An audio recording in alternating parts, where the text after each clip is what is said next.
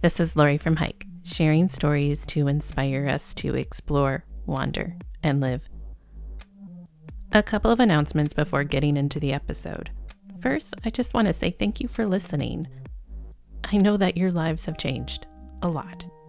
Your routines have changed, and how and where you listen to podcasts are changing along with that. So I thank you for sticking with me, and I just appreciate you taking time out of your day to spend with me. I have another 5-star review to share with all of you. This comes from Raphael Now. It's titled Great Podcast. Thank you for taking us out there. Loved the last episode on the Wonderland Trail. I had been on a day hike to Mount Rainier and now have so much more information on the larger Wonderland Trail. Well, I am glad that you enjoyed it, and I hope that I get out to the Wonderland Trail later this year. Still crossing my fingers. So if you have a few minutes to go out and leave me a comment and rating, I would really appreciate it. You leaving a review lets other people know what this podcast is about and encourages new listeners to take a chance. So thank you. All right, on to today's show. So I had recorded this interview with Triple Crown hiker and groundskeeper Steven Snyder, trail name Bangarang, way back in January. Gosh, that feels like so long ago, doesn't it? And obviously a lot has changed just in the last couple of weeks. It's changing by the day, by the hour. So before getting into the interview, I wanted to catch up with him. I wanted to see how things were going in his area and to get his thoughts. You know, as an experienced hiker, I wanted to see what he had to say about what's going on with trail closures, about canceling through hikes, about his thoughts on trail angels and the community. So you're going to hear us chat first about all of that, and then we're going to dive into the original interview. I know you're going to enjoy both. So take a listen to my conversations with Steven Snyder. Yeah, so a lot has changed since we spoke in January, and most of it in the last few weeks here. Yeah, back when we talked, it looked like there was a promising through hiking season, and we were going to get out there and clean up trash, and so it's all kind of been canceled. Yeah, so you're still in Tucson, right? Still in Tucson, yeah. Okay. So was there any start of a season for the Arizona Trail this year? There definitely was. There were Okay. people have already finished actually. All right, so they were doing early some of hike. those early, some of those early January, February starters have already finished. But the majority of the hikers barely even made it over Mount Lemmon. They had to bail when they got to Tucson with all the heightened awareness of what we're doing with spreading COVID. So when we were chatting in email, you said that it looked like the state was also going through a lockdown. I know we've been in Michigan here, where I'm at. We've been in a lockdown for a while of shelter in place here for at least the next couple of weeks. So what's happening over there? Well, actually, just about an hour ago, our governor got on the news and announced that we are now in a shelter-in-place order here in Arizona as well. So, Wow. Since we talked by email yesterday, it's already changed, and we are in a shelter-in-place. Yeah. Wow. So yeah, so when I reached out to you because I was, saying, okay, well, I'm getting ready to put, this episode with Steven and the groundskeepers out. And, we, like you said, we talked about hiking season and you doing some trail angeling and also, all the things that, you can do with, picking up trash. And I was like, oh, everything has gone upside down. So I've got to just find out what's happening. And when I reached out, you had some really good points about how other hikers had been reaching out to you, and I felt it was important to share those. So that's why we're doing this. Yeah. So Yeah. yeah, Sorry, so let's talk about that though. Let's talk about kind of this advice and what you had mentioned to me, and like you had put such good thought behind it. So that's why I was like, oh, I'm not going to read this off because I can't do it justice. But it was like the first point you were talking about is adaptability and trying to tell other through hikers that, hey, most importantly, be adaptable. So let's chat about that. Yeah. So what I always tell people, whether it's giving through hiking advice or anything related to doing anything on trail, is to be adaptable. And that couldn't be any more true this year. We're seeing all of these constant changes with breakouts of COVID in certain areas, especially out in California, local to me. LA County and Orange County and San Bernardino County are just blowing up. And it would be horrible to think that we could, because of our inability to adapt to the situation, we could bring those cases out of LA, out of San Diego County, and carry them up the trail to some of these smaller communities that don't have the type of medical care available to them that the larger cities have. And that's just a major concern for the trail community. Um, Yeah, I got to it's ask almost the you opposite. about the community factor because, I had seen some stuff before, people, saying, oh, well, the trail's the safest place to be. And I'm not, I'm going to be social distancing and I won't, necessarily impact people. But that's kind of, that's not a really a factual or true statement. And when you're talking about community and going through the trail towns and things like that. And you had just mentioned about the lack of potential like true, medical care out in some of these small areas or access to like respirators and ventilators and different things. Yeah, most definitely. These are little towns. Whether you're on the Arizona Trail or the Pacific Crest Trail or the AT, these are small communities that don't have access to that care, and it's almost like everything's been flipped on its head as far as the role we need to play as a hiker when it comes to our relationship with these communities. Most trail angels on all of these trails are elderly. Mm-hmm. We don't want to carry the we don't want to carry COVID out to these trail angels. So it's almost like our roles have been reversed. Whereas in a normal year, the trail angels care for us. We need to care for the trail angels and the communities that they're part of. That's a good way to put it. So, but also, what advice do you have? uh, Okay, let's just be realistic though. Even with all of this, there's got to be, there's some sadness, there's grieving, there's frustration, there's all different levels, as we go through that process of our plans being, changed. And I guess, from your perspective, what kind of advice would you give to people out there listening? Um, well, I know for myself, even though I didn't have any plans this year, I'm seeing a huge change in the way people are socializing online. Um, be, they're able to focus more on the quality of the interactions they're having with people rather than the quantity. I Hmm. know for myself, I've been talking to people I haven't talked to in years, just making sure those connections are strong and reaching out for that social connection.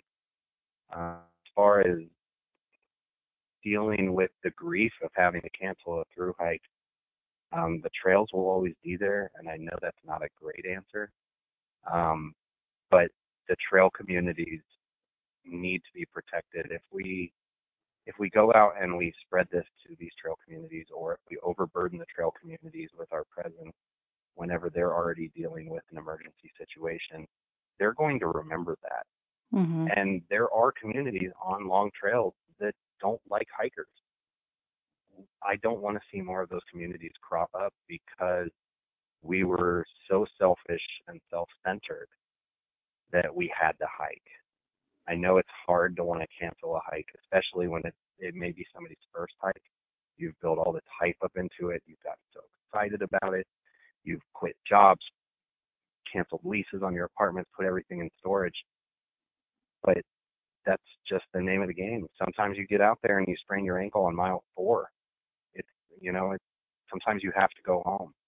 Unfortunately, we're all being asked to go home now. Yeah, I think that's the thing, is that it's not just an individual thing right now. It's the whole, community. And I think you made a good point of saying, as a community, we can make a difference now by caring for the communities that we go through, the trail angels that have taken care of us in the past, and making sure that they're there for us next year and the year after. Yeah, most definitely. A trail doesn't exist without the community around it. We can't forget that. So, what about groundskeeping? Are you going to be picking up in your local neighborhood and your local trail? Oh well, that's where adaptability came into play yet again. Instead of getting out on the trails out here, which I'm not sure, a lot of them are closing down in the area here around Tucson, especially the most popular ones. So trailheads are closing. You have no access. You've got to be creative with how you're going to accomplish the same mission. And so for me, for instance, the other day I went on a jog through my neighborhood and I picked up trash as I went. That's my new stress relief exercise routine rather than going out to a trailhead. Yeah, we're all learning to adapt. Well, definitely stay healthy, and I'll keep in touch and see how you're doing out there. Yeah. All right. Well, thanks for everything.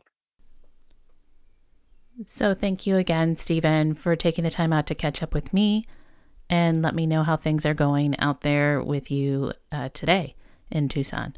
So now I bring you our original interview, and I'm really excited to share more about Stephen with you. As you could tell from our catch up, he's very passionate about the trail community, about trail angels, and about Leave No Trace. So you're going to learn more about his hiking background, his advocacy, and just his thoughts on what it's like to be part of this great hiking community that we are in. So take a listen to my conversation with Stephen. I am here with Stephen Snyder, and first, I guess, tell me, what's your trail name? Trail name is Bangarang. All right, so why don't you tell me a little bit about yourself, just a little bit of your background as we get into the show tonight. Okay, well, I basically just grew up in western Pennsylvania and did some hiking there in the foothills around Pittsburgh, and just basically continued doing that until I joined the military. When I joined the military, I got into a lot more hiking because I got stationed in Europe. So wow. I got a chance to hike in the Alps, got a chance to do some trails over in Europe, and that's what got me into easing into a more long distance hiking lifestyle. Started off with some trails over there that were like 200 miles long and got a taste for it. The Eifelsteig and the Vestveg are two amazing trails in West Germany that I definitely recommend anybody doing. You get kebabs and a pub stop at pretty much every night on the trail. So, tell me a little bit of difference, I guess, the difference in hiking in Europe versus trails here in the U.S. Oh, well, it's more of a hostel and stay over feel. Every trail over there is basically set up so that you end in a town every night. You carry a little bivvy just in case, but it's an easy, 13 to 20 kilometers every day. And you end in a town at a hostel and you go to dinner in the local restaurant. And then you just wake up and do the same thing. So it's almost like day hiking on repeat. Oh, wow. Carry a slightly larger backpack than a day pack would, because you do have to have things just in case you end up.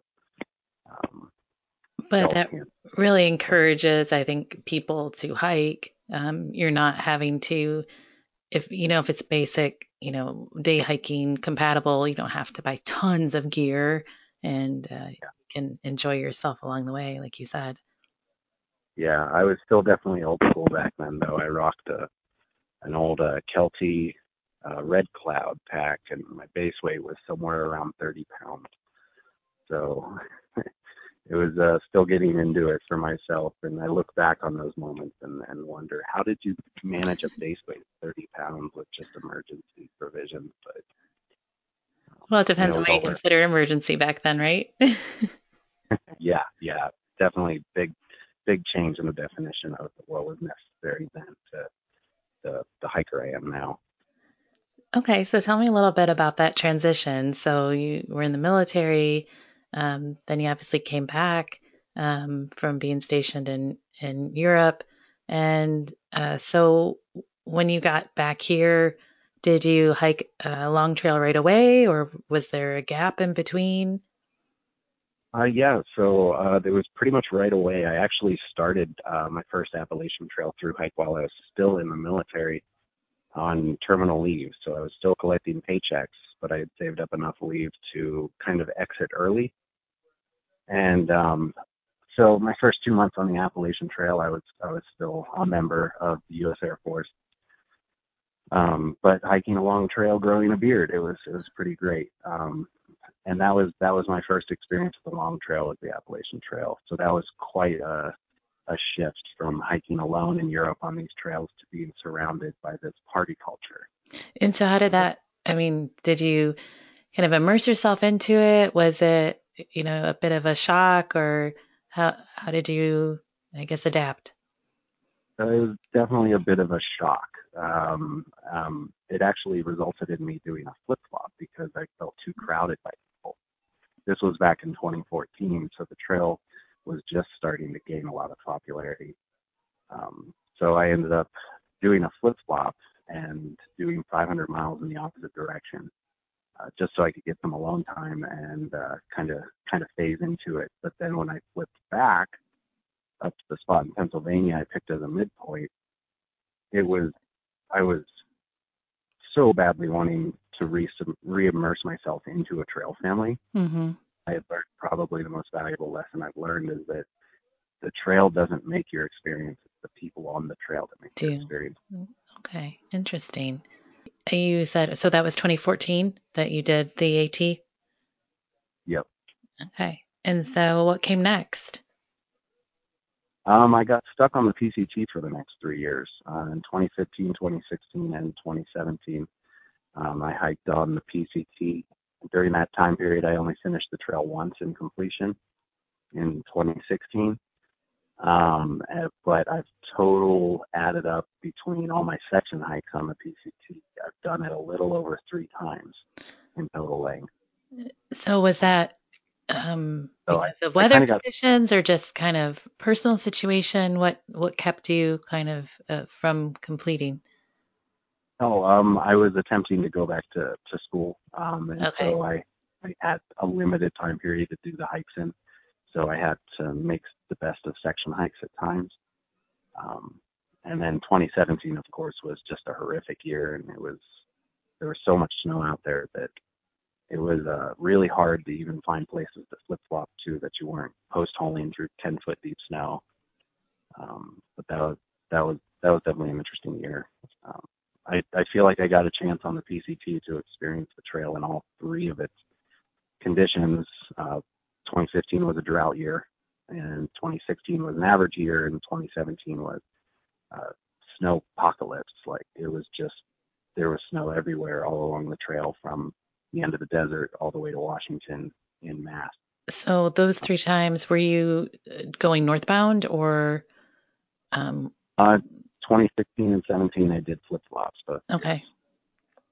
2015, I only hiked as far north to make it to Washington, and then Trail Funk took me off. Hmm. So but you did the full PCT throughout the 3 years. Yep, So yeah. you have that under your belt. And then did you also do the CDT? Yeah, so in 2018 I did the CDT. It's purely northbound nature. It was a great year. Colorado had, I think it was something like 12 to 15% snowpack in the San Juan. So after an April 1st start in New Mexico, I got to Colorado, and what would have typically been too early in an average year was just on time for when I got there.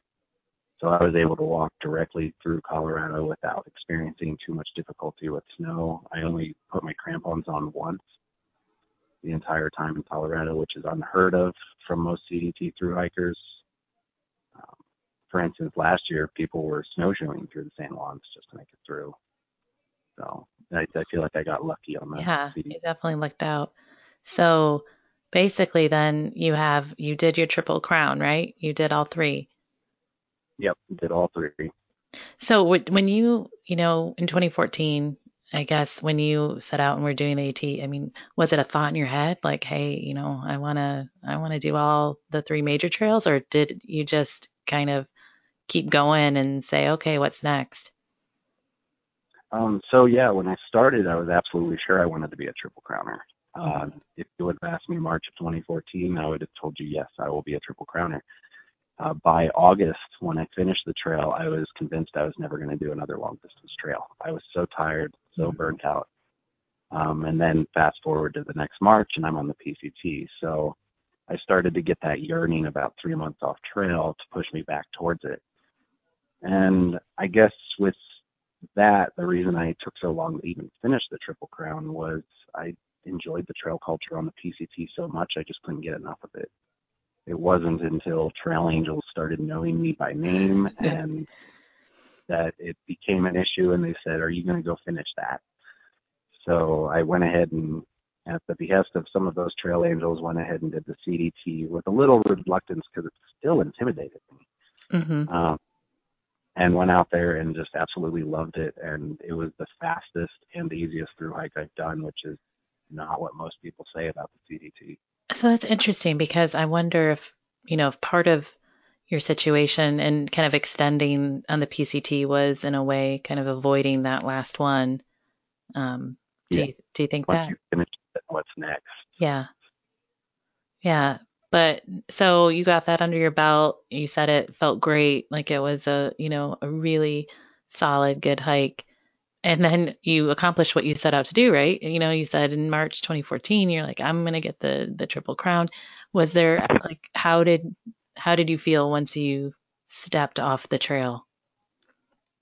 Oh, well, it was, like I just said, what's next? Yeah. And no idea. I had decided from that point forward that I was only going to let weather decide which trail I started each year. So, if it's a big snow year in California, don't go start the PCT. Maybe think about flipping your direction and going south. So that's kind of what my thoughts were coming off the trail. It was an extremely emotional moment actually finishing the Hmm. CDT and um, being up there at Waterton and standing on the lake. But then getting back into the U.S., it was almost like I didn't have direction anymore. Nobody had laid out clearly on a map what was next. So yeah. So after that, did you take a little break? Did you jump back in? No, so last year or this year, well, no, that's last year because it's January now. So last year I did about 1,400 miles on the Appalachian Trail, and then once I reached Katahdin, I didn't want to flip back down to Virginia where I started. So instead, I came out to Arizona and did the Arizona Trail southbound. So I think that's a kind of interesting there because you're giving yourself that permission or the flexibility of, hey, well, you've already done it for one thing, but you don't need to necessarily finish, the one trail. You can do what suits you, I guess, for that moment. Is that what you Yeah. were thinking? Yeah, and at some point, my definition of success changed, and this is what I always tell aspiring through hikers on their first, second, third, even third trail. Don't define success by some monument in the ground or some peak that you have to summit to finish a trail. success should be based off of the experiences you had the entire summer, not just the finishing moment. And so if you're not feeling it, then change what you're doing. And so for me, this last year, I just wasn't feeling any more Appalachian Trail culture. So I decided to come to Arizona and have a hike with more solitude I had hoped, and head southbound through Arizona. That didn't exactly work out. I actually ended up making an amazing trail family out here on the Arizona Trail. There were about 6 of us traveling in a pack, and that's unheard of for southbound AZTers, to be traveling in packs that large. But just had an amazing time, and I feel like this last hiking season was an absolute success. So yeah, so it sounded like it really worked out for you. And you did mention how for you it was more about the experience of, the people and kind of who you were with and how that made, part of the hike for you. So yeah, that's good. Yeah. So I know part of how I found you was I had reached out to find out more about the groundskeepers, and you were part of, a group that has been, part of that program. And can you tell me and the listeners exactly kind of what is, or what are the groundskeepers? What is that all about? Okay, so the groundskeepers, we're a program that we believe very much in preserving outdoor spaces for future generations, for future use. And so one of our biggest things, of course, is our trash tallies. We pick up thousands of pounds of trash every year from long distance trails around the country to also local parks and recreation areas where we'll have groundskeepers who say are set up around San Diego, and they'll go pick up trash on the trails, do local trail cleanups, get involved with trail maintenance groups, and just work on continuing the beautification process that is part of the hard work that keeps these places well maintained, especially due to an increase in the use of outdoor recreation over the last decade that we've seen. It's very important that we get that message out. And what attracted you to be a groundskeeper? Well, I was always kind of one of those people that would try to leave a place better than I always found it. And so when the opportunity presented itself for this groundskeepers program, that I saw Granite Gear was spooling up, it was actually a friend of mine emailed me and said, "Hey, did you see this? You should apply." I looked over the email, kind of said, "Okay, cool, I'll do that when I get a chance." And then I noticed the next time I opened up the email, it was a day too late for me to apply. Ah. But I figured, whatever, I'll make a video. And so I actually sent in my application video a day late, and I was still selected as a groundskeeper in 2018 on the CDT. So you were doing it when you were actually on your through hike? Oh no, I was between jobs at the moment, Okay. and so I was traveling between jobs, trying to get my life in order, do all of that adulting stuff you have to do in between the hikes, and I just lost track of time with the due date, and ended up applying for it and getting it. Okay. And so you did that. Was that you applied in 2018 for the 2019 year? No, so it was 2017. I applied for it in the 2018 year. Oh, okay. So it's been The how long groundskeeper has that it was. been around? Has it been around Uh, for a while? well, yeah, it's been around since 2017, when our initial team of hikers cleaned up the PCT and got a lot of notoriety for some of the things they did. They built a litter at one point and packed a mattress out of the wilderness that had somehow made its way back there, and just did some crazy things, going above and beyond in order to make sure that they were leaving those places better than they found them. So that's what started it. Granite Gear got really excited about that. Rob, actually, the manager for Granite Gear, got really excited about the crazy things these guys were doing, and asked them if they can run further with it. And of course, they were okay with that. So now we're this program that has anywhere from 2 to 3 dozen hikers, with hikers and people who paddle, cyclists who are hopping on this train of trying to spread the word of making our wild places better. And that's a good point. So it's not necessarily like all long distance hikers. It's all kinds of people who are in the outdoors. Yeah, most definitely. And, for myself, it's been long distance hiking for 2 years with the groundskeepers, but I'm making the transition this year where I'm our Southern Arizona representative, where I'm going out on the trails around Tucson, where I'm living and working, and getting involved with the ATA, the Arizona Trail Association, trying to figure out ways that we can incorporate groundskeeper into their current programs, kind of get that ethos out there of leaving it better and cleaning up the trails.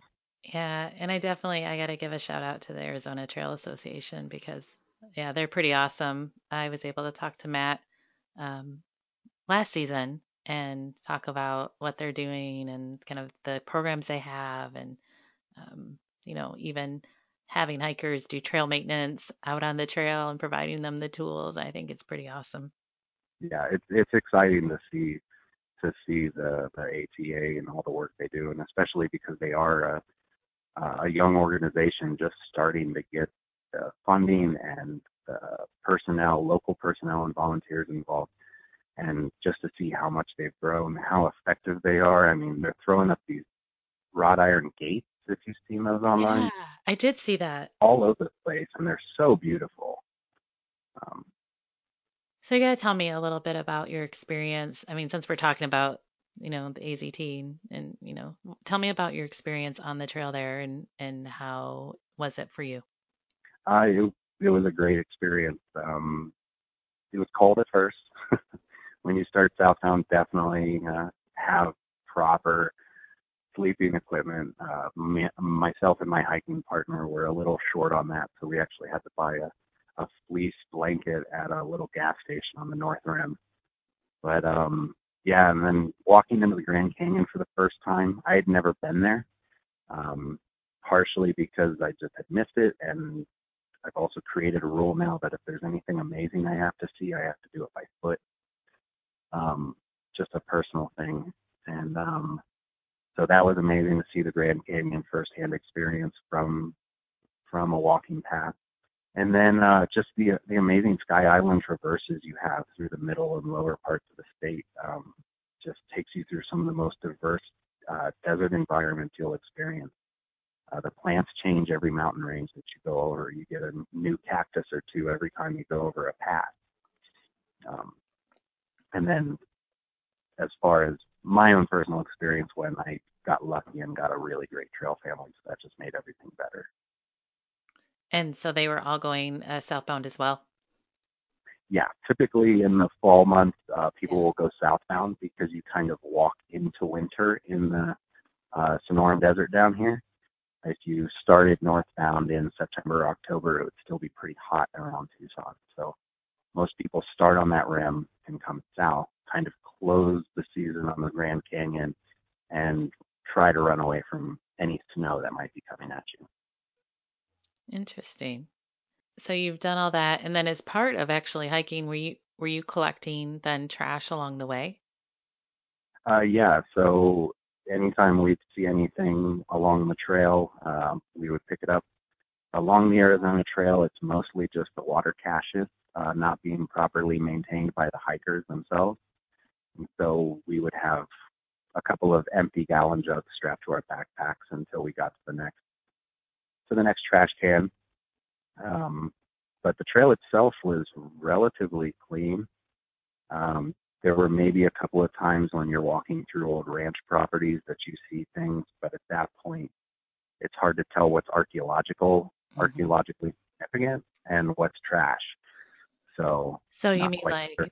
like if you're seeing like a rusted out, you know, kind of buckets and different things and what would be an example of that, I guess? Yeah, exactly that. Okay. especially if you're walking through an old homestead or an old ranch, you'd see, maybe some old iron ties that were used in the building process of one of the buildings, or you would see, just like you said, a rusted bucket or oil can or something Hmm. like that.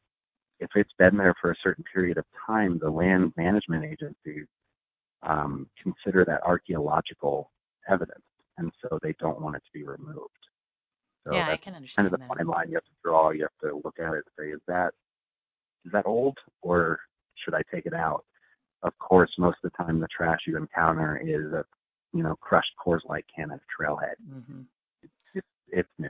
Take it.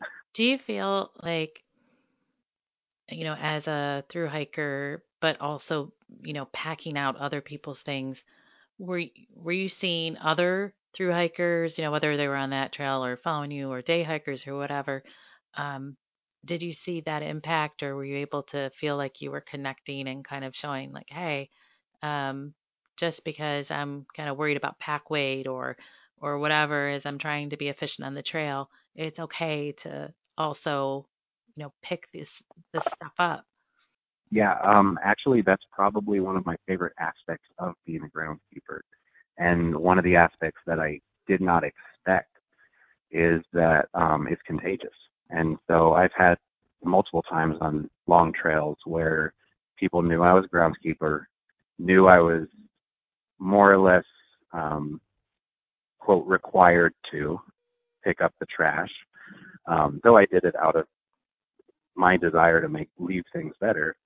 Um, these people would run up to me on trail 30, 40, 50 miles down after I had not seen them for a few days and show me the trash they collected and brag about it. And that was the best part, is the contagious factor of what I was doing and how I was not just impacting my hike, how I was impacting other people's hikes to leave it better.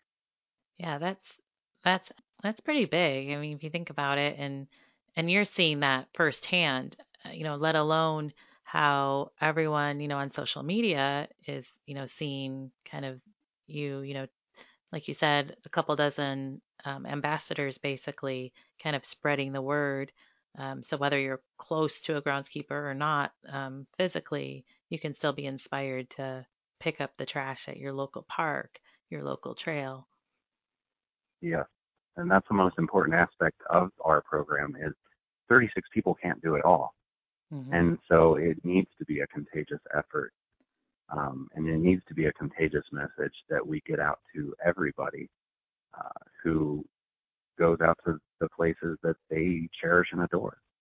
So did you actually, I know you have something that I think weighs the trash you collect. Did you add it up, or do you know how much you collected at all through the year? Yeah, so we run a spreadsheet behind the scenes, and each hiker reports updates to how much trash they carry. Most all of us carry some form of scale, Uh-huh. um, like just a luggage scale that we can throw all the trash in our tough sacks and weigh it when we get to town before we throw it in the trash can. So is there a little like friendly competition between you guys? There definitely is. There are some people who go way out of their way to make sure their numbers are always number one. We had one member this year that's already made a commitment that they want to pick up a ton of trash. Literally 2,000 pounds of trash is their goal for the year, which is very, very aiming for the sky because most of us, um, it's a collective effort. Most of us don't top even 200 pounds of trash. It takes a lot to even start to get there. Mm-hmm. Now there are random interjections like or injections to those weights. Like for instance, I packed out a tire one. That definitely added a lot of weight to my How tally. how long did you have to hike that out? Like how long were you It carrying was that? 8 miles. Oh my gosh. That is a Luckily, I was ways. coming to I town. mean, Yeah. Luckily, I was coming to town and my pack was almost empty, so it wasn't really that much. It was mhm. just awkward. Yeah, that doesn't really, it's a tire, so it doesn't really like fit well. Yeah.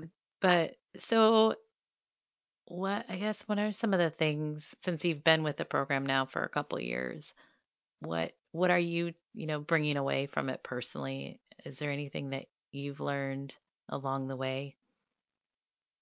Really, that it doesn't take that much effort or time to bend over and pick up a wrapper when you see it. Micro trash is one of the biggest things we pick up off the trails for sure. Um, and with on that same note, it takes a second to bend over and pick up a wrapper. It also only takes a second to make sure that when you're putting your candy bar wrapper back in your hip belt pocket, that it's secure in there. Being more aware of what you're doing and how it might possibly impact the surroundings as well is an important aspect to keeping these places beautiful. So obviously you had some sacks with you, and I know one of your fellow groundskeepers, Brittany Freeman is always, she's talking about the 11th essential and, basically, taking at least like some type of trash bag or component with you to collect things along the way. What are some tips that I think you can give just anyone who is out on the trail, some kind of basic guidance of what we all can do every day? Um, well, exactly like Brittany says, just make sure you have something that you can contain the trash in. For myself, it's always being in Arizona now. I have this large collection of grocery bags, whether I want them or not. They bag your stuff here. And so I just make sure that next to where my day pack hangs in my apartment is a bunch of plastic bags. And so when I leave and I'm grabbing my headlamp and I'm grabbing my water bottle, the plastic bag is right there with everything else in line. And it's just another thing I throw in my bag. So that way, when I do get that really nasty mildew filled Coors Light can that I found on trail, I can put it in my bag without thinking twice about it. It's protected. So whether that's a stuff sack with or just a plastic grocery bag, just make sure you have something on you for you to be able to contain any of the trash you might find out on trail. What about, are there some partner organizations you had mentioned, like the Arizona Trail Association? Are you guys trying to also kind of get with local agencies to do cleanup days or different things? What kind of events do you participate in? Oh yeah, most definitely. If you research, no matter where you live, if you go talk to a state park or a local park, they will likely have some sort of volunteer uh, event listing down on paper somewhere, down on a calendar. Get involved, find out what these organizations are, and go do it. And if you can't find an organization to go do it, you would be very hard pressed to find any state park ranger that would stop you from picking up trash by yourself. So you can get out there even without these organizations. Another great time of the year, it's already passed, but National Trails Day. There's always a project out there. That's sometime in, I think, September, that you can get out and do trail work projects and cleanup projects, um, typically with Forest Service or BLM or any state or federal uh, land management agency. So when you know, you did that part of, you did the through hike of the AT in 2014, and then you said earlier last year you went, did what, 700 miles of it, or how many? 1,400 miles of the 1,400. athlete. Yep, 1,400. So did you see a difference in kind of the level of trash, or I'm just curious if you had seen a change, better, worse, and the same. There was definitely a difference this year as there was in 2014. The trails gotten a lot busier. Hmm. Also, not just from through hikers, just recreating in general. And then you go ahead and you create this system of shelters that it's easy for people to camp at. A lot of shelters are less than a mile or two off the road. So you end up getting a lot of trash brought into these shelters, lighting the fire pits with items that people thought were flammable and then they weren't. So that's a great spot where you can just fill up a grocery bag with the trash you find in the fire pit and pack it at the next road crossing. The nice thing about the Appalachian Trail is a lot of the road crossings have available trash cans, so you're never carrying trash very far. Did you also feel the need to speak up when you were seeing people kind of not adhere to Leave No Trace? Yeah, definitely. You have to approach it kind of tiptoeing Mm-hmm. because people get offended that you're indirectly calling them a litter bug. So, you just have to, I find it's easier when you're speaking to people on trail about any topic, whether it's their, gear questions they might have, body care and self-care, or trash. Make recommendations or suggestions or, hey, in the past, this has worked well for me, rather than calling people out directly in a negative manner. I like that approach because you're not being confrontational and hopefully you're also getting through to the other people who are, educating them along the way and uh, being helpful. Yeah, yeah. People don't respond to negativity, especially when they're out recreating. So, very important to maintain a positive outlook when you're dealing with people who may not be treating the outdoors quite in the same way that you would. So right now, you said you're in Tucson. Are you thinking of hitting up a certain trail in 2020? What's next of what's on your plate for this year? So in 2020, my plans are to actually stay and work. It'll be the first time in 6 years I have spent a summer anywhere other than a long distance trail. But I'm hoping to get myself a little bit more financially established. I've been living in a van for the last 3 years, so that was kind of taxing on myself. And I'm not a spring chicken anymore. I'm 35 years old. My body's starting to break down from these long hikes. So I decided it was just time to settle in for a hiking season. I'll be offering Trail Angel services to anybody in the Tucson and Vail area on the Arizona Trail. And when I say settle in, I also have hopes and aspirations to putting something out near the Arizona Trail for hikers. This is way off, so nobody get excited now. Okay. It's way off, but I have plans to put something out there and maybe establish myself here on the Arizona Trail as a permanent fixture, a trail angel out here. Okay. Well, no, that's pretty cool. So you said you're going to try to do at least a little bit of trail angeling, right? This year before you do something kind of long term or permanent. So what are some of the things that you think you want to help provide? So I'll be mostly just providing shuttles to and from Vail and Tucson area. So Okay. Vail is a suburb of Tucson, and that's where the trail runs through. It's relatively easy to get rides into Vail or Tucson itself. It's the getting back out part. So I want to provide that possibility for hikers if they want to get out the next morning, that I'm the guy they need to call and I can get you there. Luckily, I work mostly evenings at this point, so I'm available throughout the morning to help out with that. Also, anybody coming into the area that just has general questions about the trail or about long distance backpacking, definitely they can hit me up and ask away. So how can people reach out to you to ask you questions besides, those who are going to be actually on the trail and in the area? What if they're kind of prepping and wanted to, either one of the trails that, the long trails that you've been on or, going to Arizona? What are some ways that they can connect with you? Well, the easiest way is just to message me on Instagram. My handle is at Bangarang Hikes. That's all A's and Bangarang. And just message me on there, and I'll get back to you with whatever questions you have.